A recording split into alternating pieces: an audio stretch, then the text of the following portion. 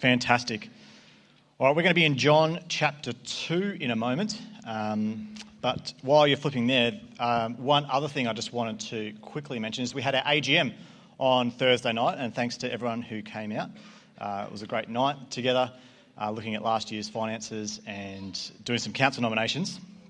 And one of the things that happened at the AGM, and it's a bittersweet moment, is that we had to say goodbye to Glenn from Church Council. He's been serving on Church Council for as long as it's been Church Council, since its beginning, and before that on the Diaconate. So for 20 years he's served on our board and Diaconate Church Council, or more than that.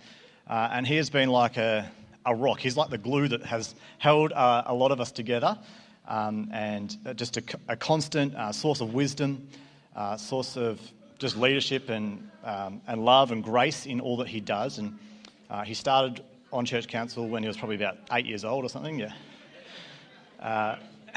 But part of our constitution states that no member of Church Council can do more than 7 consecutive years, and so it's not because he's spat the dummy, it's not because we've kicked him out, it's not because he's even leaving the church. It's just an end of an era, and who knows what the future might hold. But I just wanted to take a moment to really thank and honour Glenn and Alexis for the sacrifice that they've both made in the family, of lots of evenings and lots of late night work, emails, finances, bill paying.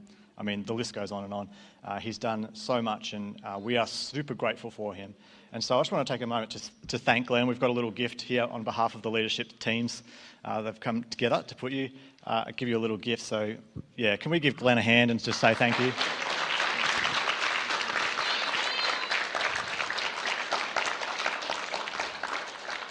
And make sure you say thanks to Glenn and all the members of Church Council. They do a lot of work behind the scenes. And we get to welcome Kiralee onto Church Council for the next season, which is super exciting. Fantastic. All right, so we're going to be in John chapter 2. I'm going to read the first 12 verses. We are in week 5 of our John series, if you've been paying attention. And I'm going to read that. I'm going to try to keep it relatively brief because we've got lots of things happening. And at the end of the service, kids, I know that you've been learning a song. What's it called? By Faith.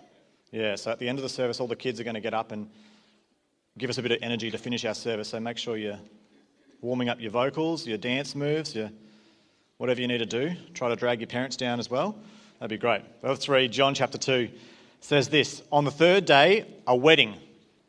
Oh. Okay, that was just for the kids. Just make sure they're paying attention. They know what's going on now. Took place in Cana of Galilee. Jesus' mother was there, and Jesus and his disciples were invited to the wedding as well. And when the wine ran out, Jesus' mother told him, "They don't have any wine." "What has this concern of yours to do with me, woman?" Jesus asked. "My hour has not yet come." "Do whatever he tells you," his mother told the servants. Now 6 stone water jars had been set there for Jewish purification. Each contained 20 or 30 gallons. That's 75 to 125 litres. "Fill the jars with water," Jesus told them. So they filled them to the brim. Then he said to them, "Now draw some out and take it to the head waiter." And they did. And when the head waiter tasted the water after it had become wine, he did not know where it came from, though the servants who had drawn the water knew. He called the groom and told him, "Everyone sets out the fine wine first, then, after people are drunk, the inferior. But you have kept the fine wine until now." And Jesus did this, the first of his signs in Cana of Galilee. He revealed his glory, and his disciples believed in him. And after this, they went down to Capernaum, together with his mother, his brothers, and his disciples, and stayed there for only a few days. So, Lord God, we thank you so much for your word, and we thank you that it's able to teach us and encourage us and change us, and we pray that it might do those things this morning. We thank you for our kids, we thank you for our campuses, and we thank you for everyone in the room this morning. We pray that you might unify us together around your word and around your glory. We pray this in Jesus' name. Amen. I don't know if you've ever been to a more fancy restaurant. I know it's not there's not too many in Sale that you might call super fancy, although you might call McDonald's pretty fancy. But it seems to be, doesn't it, that the more expensive a restaurant, the less food you get on the plate. Yeah. I don't know why that is. It's just like, look how much you don't get for how much you're giving us. Someone's making a lot of money, I imagine, on those restaurants. But the more expensive, the less food you get. Or if you go to, and you're always like, need to do a Macca's run after or something, don't you, just to actually have some dinner. I was at a dinner Friday night, and I shouldn't say that actually, for the Baptist Union anyway, the meals were small, and I was joking to the person next to you, that was a nice entree, wasn't it? Let's go get some real food now. Or you go to a party and it's like, it's at a dinner time or a lunch time, and they say it's going to be finger food, and you're like, oh no. No, what that means is just like little bits, and it feels like you've never had enough. It's just like, and then it runs out, and then maybe that's just me. And it's no good when you're, especially if you're hosting a dinner party or a lunch, and this doesn't happen today at our lunch, where you run out of food or you run out of drinks. And that's sort of what's happening in this story today, is that it's just like Jesus is stumbled upon a bit of a catering disaster. He's come to this wedding, and in these times, the weddings would have gone for days. Maybe the third day, there's a bit of debate on what that means in the first verse there. Maybe it's the third day of the wedding. But anyway, there's a catastrophe because they've run out of wine. And in these times, every celebration, much like probably our Australian culture, had wine, had something to drink. And when they ran out, it was a huge deal for the bride and the bridegroom and the families involved that were supposed to be hosting and catering for that party. It was a shame and honour culture, and so that would have brought a lot of shame and a lot of embarrassment for a long time, perhaps, on these families. And so it was for us, maybe not such a big deal, but for them, maybe a little bit big of a deal. But in the scheme of eternity, we could probably all say not that big of a deal. And it's interesting that this is Jesus' first sign, isn't it? It's a weird one that he would choose to engage in this. And so this is, like John says, the first sign. And in John's gospel, we know that there's 7 signs that he gives. And this is the first of those 7. And a sign is more than a miracle. It's not less than a miracle, but it's more than a miracle, because a sign points to something. A sign is more than just its intent for what it does in that moment, but John records it and Jesus performs it so that we might see something greater. So that we might see something more significant than just a fix to a catering problem. A miracle in itself invokes awe and demonstrates power, and a sign reveals something else, something that is otherwise hidden. And then John in verse 11 tells us that this reveals his glory and it causes his disciples to believe in him. I mean, I don't know, when you first read this story, it's like, I don't know if I would believe in Jesus as the Son of God by like a magic trick of turning water to wine, but we'll see maybe why. The first sign, it's not someone being raised from the dead, it's not a healing, but just a catering solution. So why? So I want to look at the 3 components of this, and you might have already picked up on what those 3 components are. They all start with W. The first one is the woman, Jesus and his mother. So Jesus' mother notices a problem. She sees the shame and the embarrassment that are upon the bridegroom and the bride. And this was, like I said, a shame, honour culture. And this catering disaster could spell an enormous period of shame for the families. And maybe right from the start, this is just a simple takeaway. If this is all you get from this morning's message, maybe this is it. What do you notice when you're around different areas of your life, maybe at work, maybe amongst friends, maybe amongst family? What do you notice, and then what do you do about it? What is the Spirit showing you, and what is your obedience to what you see? And it might be as simple as a catering problem. People are hungry, people are thirsty. I could do something about that. I could help out in this area. It might be loneliness or grief or any number of things. And when you see a problem, I think more often than not, that's the Spirit showing us something that he wants us to do something about. He wants us to participate in bringing about a solution. And so this is what Mary does. She sees something, she says, that's a problem. I can see this is going to be a problem. I reckon I can, through my God's Son, I reckon I can have a solution for this. And so Mary goes to Jesus and says, "Son, they've got a problem here. Can you fix it? Can you fix it?" And it's an interesting response that Jesus gives, isn't it? He says, "Woman, what does this have to do with me? How does this concern us?" is basically what he's saying. How does this concern us? My hour has not yet come. We'll come back to that phrase in a minute. But kids in the room, sometimes mum and dad ask you to do things and you think, what's that got to do with me? Why do I have to do that? But notice what does Jesus do? He obeys his mum. So there's something in there for all of us. Even when you can't see, and Jesus did see the purpose, but even when it's like, this does not concern us, but my mum's asking me to do that, I'm going to do it anyway. Sometimes it's not easy, but even Jesus obeyed his mum, even when the request wasn't really his problem. He didn't cause the problem. It wasn't his catering mistake. And for all of us, when we get asked by something of us in someone on authority, and this is sort of a scriptural idea, is that sometimes we can not want to do it. We can say, I don't see the purpose in that. I don't want to do that. But the kingdom way is that we honour and we submit to those in authority. It's part of the kingdom way. And so Jesus' mum says, come on, let's fix this problem. And Jesus gives that response. What does this have to do with me? My hour's not yet come. And then Jesus' mum just says, all right, do whatever he says. It's like that was a yes. What Jesus just said, he meant yes.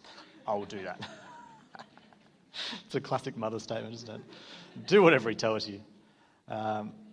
And I think that's an important phrase that she gave to the head waiter and to the servants there, because what Jesus asked them to do would have made no sense. He says, go take the 6 jars there and go fill them with water. Fill them to the brim. And so you could imagine the waiters and the head waiter going, oh, that doesn't make any sense. Let's not worry about that. But Jesus' mother knew, do whatever he tells you. And I think, again, if there's an application here from this interaction, it's this, that sometimes what God asks us to do does not make sense. We cannot see the end outcome, but he can. Sometimes the things that we see in Scripture don't make sense to obey all the time. But God has a way of pulling it all together and working a miracle. And so do whatever he tells you. Do whatever he tells you. When it makes no sense and when you can't see the outcome, do whatever he tells you. And the second W we're going to look at is the wedding itself. Third day of the wedding, as I mentioned, perhaps a big deal. I remember being a few years ago in China while we got to go to a wedding that was the 7th day of the wedding festival.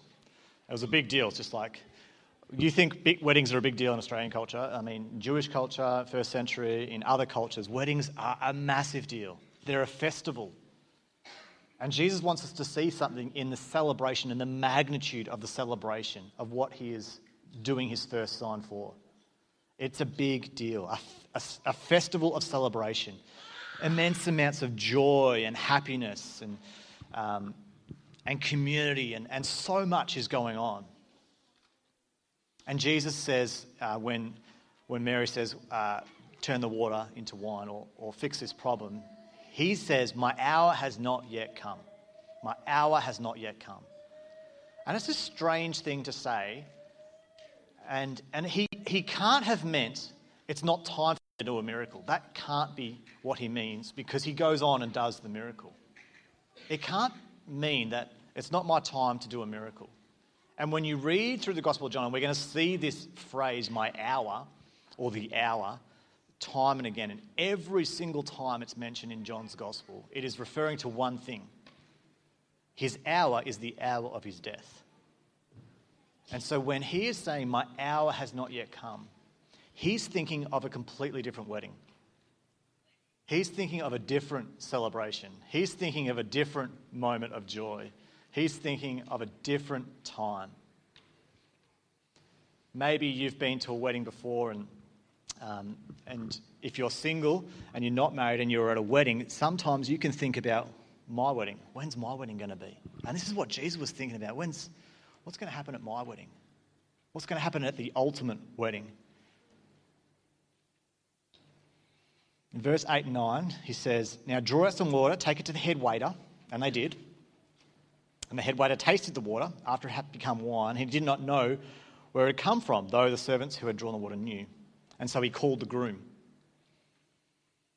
And so in the wedding that's to come, in the sign that this is pointing to, Jesus is the head waiter and he's the groom that is to come. Isaiah 25, 6-8 says this. He says, "But here," and this is the Message translation, just the picture that brings to us. "But here on this mountain, the God of the angel armies will throw a feast for all people of the world, a feast of the finest foods, a feast with vintage wines, a feast of 7 courses, a feast lavish with gourmet desserts." Doesn't that sound good? Everyone's just like, oh, invite me. You are. "And here on this mountain, God will banish the pall of doom hanging over all the peoples, the shadow of doom darkening all nations. Yes, he'll banish death forever. And God will wipe away the tears from every face. He will remove every sign of disgrace from his people wherever they are. Yes, God says so." What a picture. What a picture of celebration. And Jesus is thinking about this festival of joy, this festival of celebration, this joyous occasion where death will be wiped away forever, where sin will be no more, where separation between the bride and the bridegroom will be reconciled once and for all. And the bride, of course, that he's talking about is you and I, is the church, it's the people of God. It's the people of God. He's looking forward to that time, and the time is now, where the bridegroom will look with joy, with amazement at how beautiful the bride is. The hour of his death would pave a way for us, the bride, to walk towards him. And his response will be, "Look at her. Isn't she beautiful?" And sometimes we can think, that's not us though, Brad. But that's the beauty of what Jesus does on the cross. He wipes away every blemish, every sin. You know, when I've done a few weddings, I'm as a pastor, and one of the things you get to see is the bride walking down the aisle to the groom, and every time it's just this wonder and amazement, especially from the groom and the best man. It's just like, look at her, she's beautiful. Now in reality, she is beautiful, but I mean that moment she's like the most beautiful. And this is across just about every culture in the world, that the bride and that celebration of the wedding, there's just like jewels and dresses and time and effort and gone into that moment of like, this is a beautiful moment. And this is why Jesus is talking about the bride in this moment. She's going to be beautiful. She's going to be beautiful, and that's us. And this significance of the wedding story is to help us to see that what Jesus desires for you and for me is not just a king-subject relationship. It's not just a shepherd-sheep relationship, but a husband and wife one too.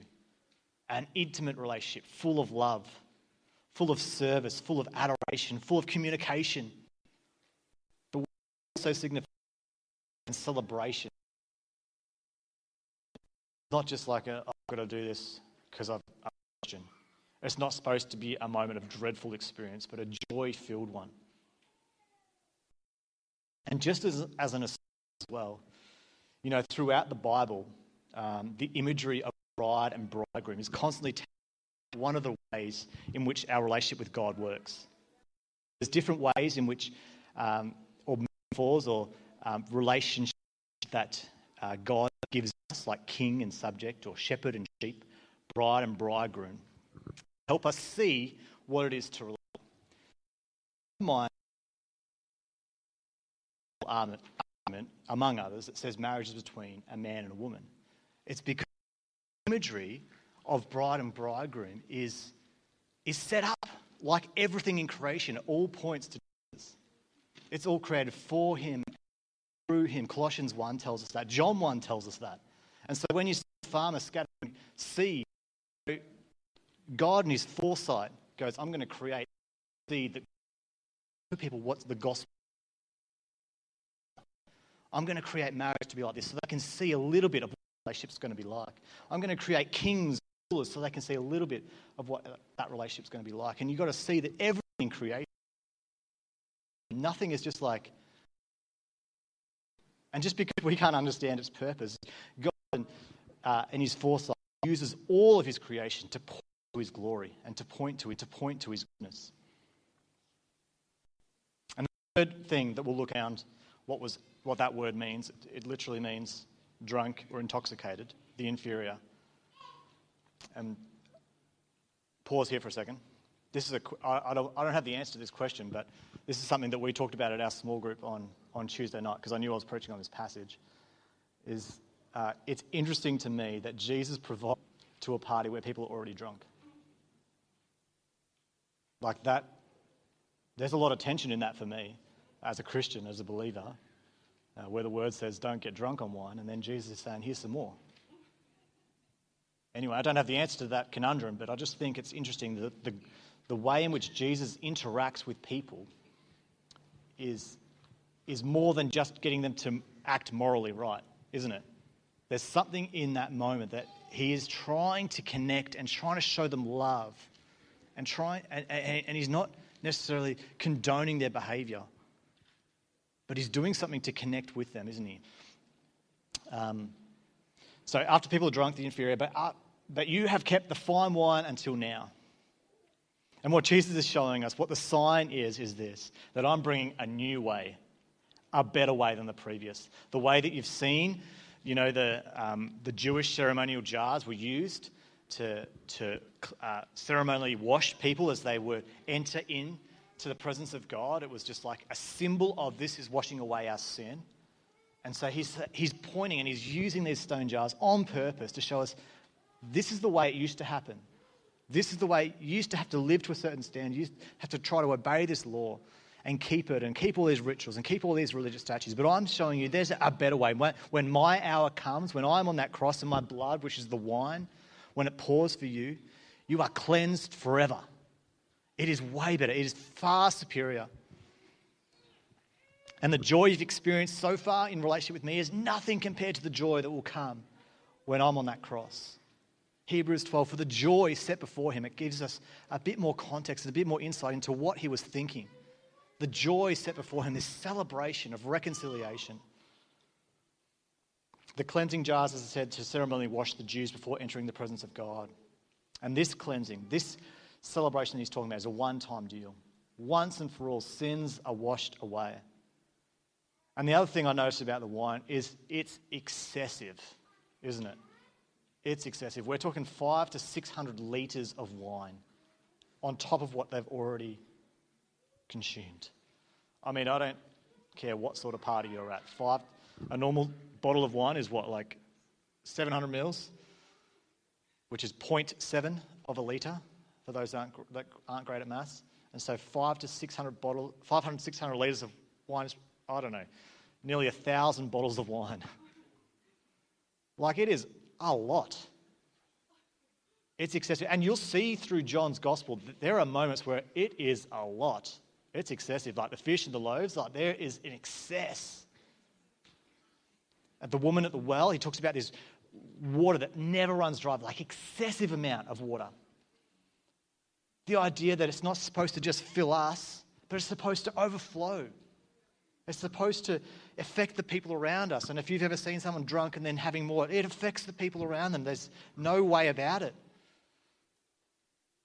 The excess that Jesus brings, what Jesus offers you and me is more than enough. Whatever you have faced and whatever shame or sin you find yourself in, the grace of God is more than enough. It's more than enough. The love that he has is more than enough. And there's so much happening in this story. There's so much. We could do a 5-week. There's so much in there. And I encourage you to study. This first sign is important in so many ways. But this is the bottom line. That the groom at this wedding messed up. He didn't provide enough for what he needed. The wine ran out. His catering fell short. But Jesus steps in to bring the best wine at the right time. And the groom, he gets the credit. The head waiter says, look, in verse 10, he told him to the groom, everyone brings out the fine wine first, but after people are drunk, and then the inferior. But you've kept the fine wine till now. Like, this is on you. You've done it. Well done. Isn't it like Jesus is just like slipped away to the background by now, and the groom is getting all the credit for Jesus' work. And this is how the gospel works, is that all our efforts fall short. All our work, all our tryings, everything we do, it all falls short and it empties. It's emptied. And then Jesus says, here, have the good stuff. Have me. And then we get the credit for Jesus' death on the cross. He credits his righteousness to us, his perfection to us. And we get to walk and join back in with the celebration, the festival of joy, because of what Jesus did, not because we just turned up at the right time, but because he's done something for us that we could never do. And this is what Jesus offers you. Come and admit that you don't have what it takes. And let me fill you with the joy. Let me fill you with the life that I have. Everlasting joy. And let's feast together. Let's walk together. Let's have relationship together. What an invitation. What an invitation. And so my challenge for you this morning is, will you come and empty yourself again? Will you come and say, what I can bring, Jesus, is inferior to what you bring. The joy that I try to bring into my own life through experience and through money and through success and fame or whatever it is, it's inferior to the joy that you can bring. Will you fill me with your joy again? Because he wants to. I'm going to pray and then we're going to worship one more time. So if the band could come up, that'd be great.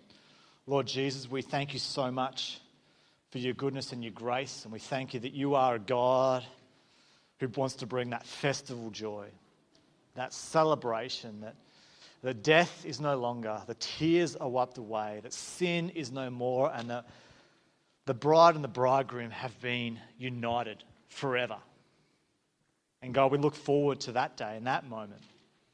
And we celebrate it in this one. God, for those of us here who feel like we fall short, God, I pray that you would help us to see that that's the point. That only you can bring the joy. Only you can bring salvation. Only you can bring the grace that we need. And God, we come before you emptied of ourselves to receive what you have, to celebrate with you. We honor you and we love you so much. And we thank you in Jesus' name.